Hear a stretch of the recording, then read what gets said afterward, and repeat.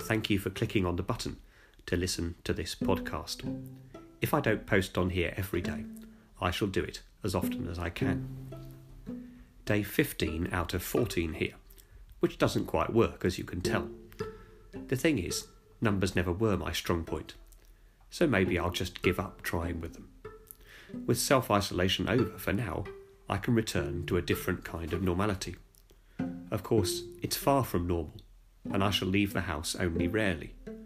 Timing and dates and calendars all feel a bit analogue compared to the new digital of lockdown, don't they? I've a feeling we all need to adjust our emotional clocks to run a little slower.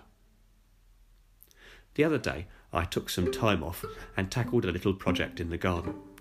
Unable to plant anything, as I can't buy any plants, I set my sights elsewhere.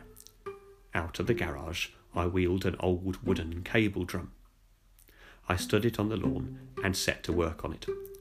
As I swept away the cobwebs and sanded off the rough timber, the breeze was my friend, blowing the sawdust away as I went.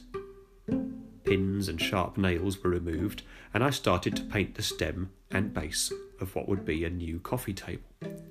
In no time at all, breeze and sun had dried the first coat, and the same applied to the primer on the top. Each stage was sped along by the weather, and before the sun went down, the whole thing was finished. What a shame. Don't get me wrong, I love the finished product, but I should have made it last longer. If I sit down at my new coffee table at all, it will be to scan around me for another project to occupy mind and hands. We all need to adjust our clocks. One of the most helpful voices to come out of exile for God's people of old is to be found in a book we scarcely read. To be fair, its name, Lamentations, does not do it any favours.